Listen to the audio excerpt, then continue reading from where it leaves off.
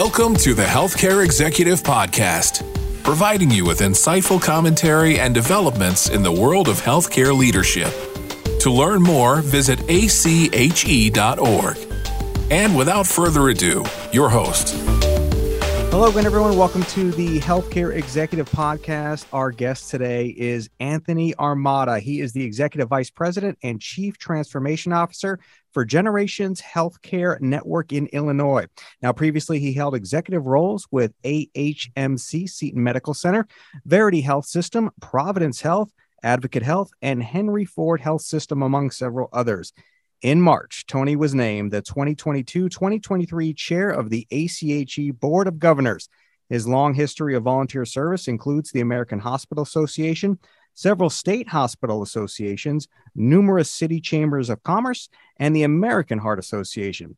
Now, he is also past chairman of the Institute for Diversity and Health Equity Board and the recipient of numerous awards and recognitions, including 3 appearances on Modern Healthcare's Top 25 Minority Executives in Healthcare. Tony received his master's degree in hospital and health administration and in business administration from Xavier University and a bachelor's degree in human medicine from Michigan State University. And he is, of course, board certified as a fellow of ACHE. So, Tony, with that, welcome to the Healthcare Executive Podcast. Thank you, Eric. I'm glad to be here. Yeah, and congratulations on your role as chair of the ACHE Board of Governors. So with that, we'll start with a little bit about your career journey. So what attracted you to the healthcare field? And then maybe what are some of your proudest accomplishments? So I actually was born and grew up in healthcare. My father was a physician. My mother was a pharmacist. All my siblings are all in healthcare. So whether researchers, physicians, nurses, and myself in healthcare administration, there's a passion in the family about healthcare in general. So I did my undergrad to achieve a BS in human medicine and medical technology, and actually started out in healthcare as a midnight shift medical technologist. I wanted to acquire higher education, and it was pivotal to choose the clinical path or be in a path of servant leadership and pursue healthcare management. So growing up, I always loved teams. Leading teams, loved and very passionate this whole aspect of servant leadership. And after my master's, I started as an administrative resident and never looked back. And it truly has been such a humbling journey. And I'm thankful and grateful for the opportunities I've been given to make a difference in all these years. My proudest accomplishments, one of the things that's important and I'm very passionate about is advancing diversity, equity, and inclusion. So in the mid-2000s, there was actually an ACHE survey that basically said that the Asian Americans were the cohort that least took advantage of coaching and mentoring. And to that regard, several of us in the Asian healthcare leader community created what's Asian Healthcare Leaders Association back then, which is now the Asian Healthcare Leaders Community as part of the ACHE. We recognized that Asian American healthcare leaders were one of the least engaged cohort when it came to coaching and mentoring. So we focused our energy towards development plans, networking, and continual learning. And of course, my other proudest accomplishment is I'm humbled to be the chair of ACHE for 2022-2023, being the first Asian American chair of ACHE and a capstone of my 31-year membership to ACHE. And I would never have achieved it if not for ACHE being there for my whole career. Well, let's talk more about that. You just mentioned it, the first Asian American chair of ACHE in its 89-year history. And you talked about some of those experiences and some of the innovations. So from your experience and what you hear from some of your colleagues, what are some of the biggest barriers to Asian Americans and other diverse leaders moving into senior level C-suite management positions? I think there are several barriers that's been shared with me and I've experienced myself, right? I think the first part is the whole notion of stereotyping and unconscious biases. I think for certain diversity candidates, sometimes we're pigeonholed or put into a particular place or situation in certain areas where, you know, we could do a lot more, but people just kind of have this picture that, hey, you know, they will be good for clinical, they would be good for this, and not necessarily for higher executive level positions. I think there's this notion that leadership gaps or skill gaps are very important, and so those can be overcome, especially with membership to ACHE and all of the different educational platforms that we have.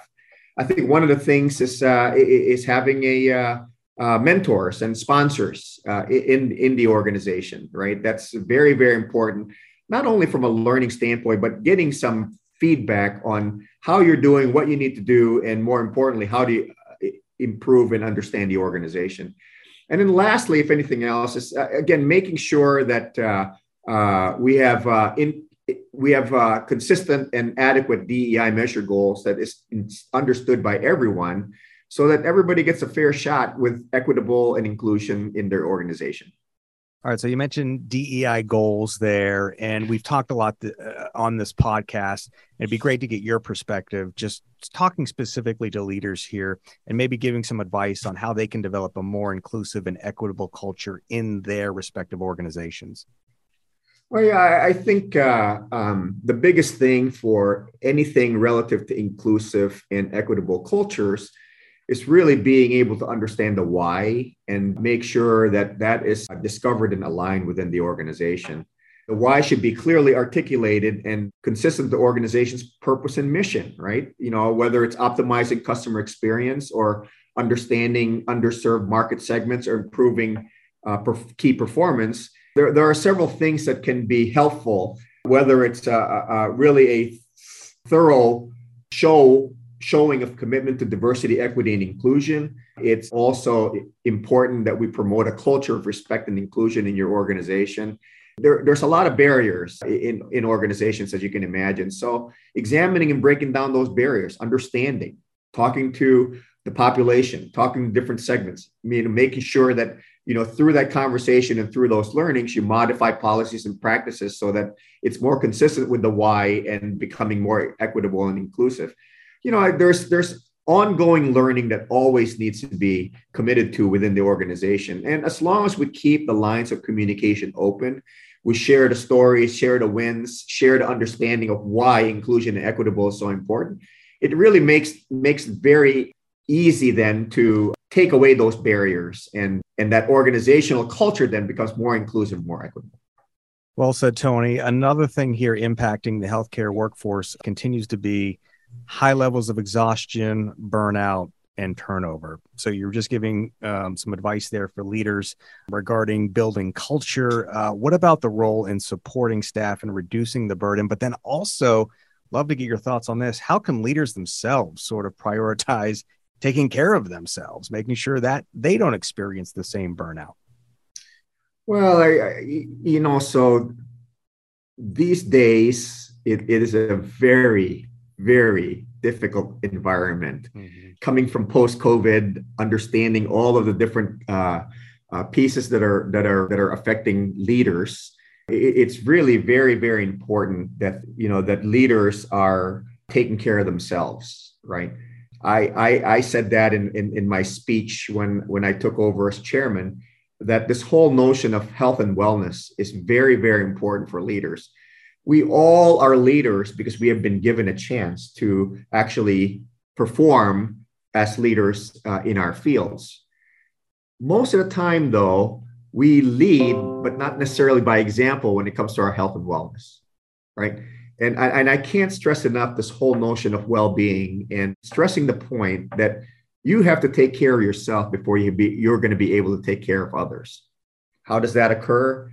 Whether it's diet, whether it's sleep, whether it's talking to someone and bouncing off different ideas or different problems to a solution, so you're a lot less stressful relative to situations at hand.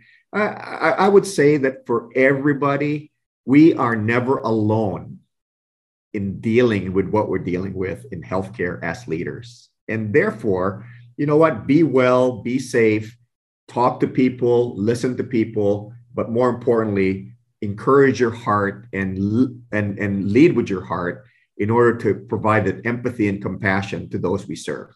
And here we are where, we're bouncing ideas off each other right now. And one of the ones, I want to pick your brain a little bit on where we're talking about recruiting. What advice, and especially here as we're leading through the recovery from COVID-19 here, what advice do you have for executives that are trying to recruit new talent into healthcare leadership?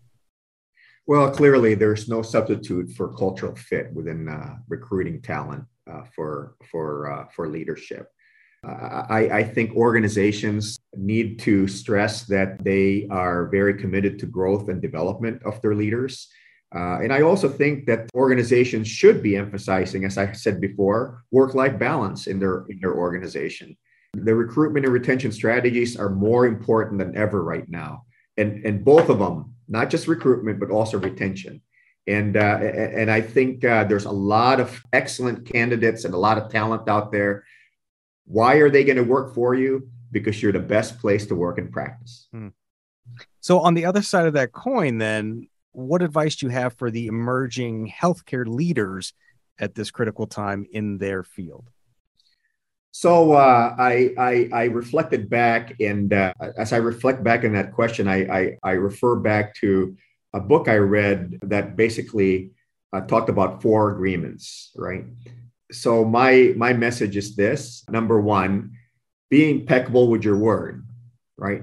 Your words matter as a leader, and every word counts. And so how you message, how you talk to people, how you empathize, how you communicate is very, very important because your word matters. The second thing is, don't take these things personal, right? It's not personal. We have work to do as leaders, and we need to make sure that we're taking care of ourselves and taking care of others, right? We need to understand the situations. We need to deal with the work at hand. But there's nothing personal in anything we do, or at least you shouldn't be taking things personal, right? Because you don't have control in a lot of the different things that is happening, not just the limited control that you have, but a lot of the other things that you're out of control. Third thing is don't make any assumptions, right? Make sure you really are understanding the issues that you're dealing with and talk to people, learn from people. Don't make any assumptions and be very, very precise in terms of exactly what you need to do to get the work done. And the last thing is always do your best, right? Because if you're always doing your best, and who can fault you, right? If there's any vulnerability in what we do, it's because, sometimes we're not at our best, or sometimes there's things that didn't come our way, right? But you got to look at yourself and say, did I do my best? And if you always do your best, you cannot look at yourself and say, you know what? I screwed up, or it was a bad thing, because at the end of the day, we're not perfect. There's failures. There's things that we can learn from. And you know what? You get up, you move up, and you do your best all over again. And of course, I always then end with, and take care of yourself first so that you can take care of others. Tony, great advice. Let's close here with kind of one final thought and a couple of questions. We mentioned in the beginning of the podcast that you are ACHE's chair here in 2022. So what are some of the issues that you are committed to addressing during the rest of your term? And I guess then what has energized you the most? What are you most hopeful about when it comes to the healthcare field?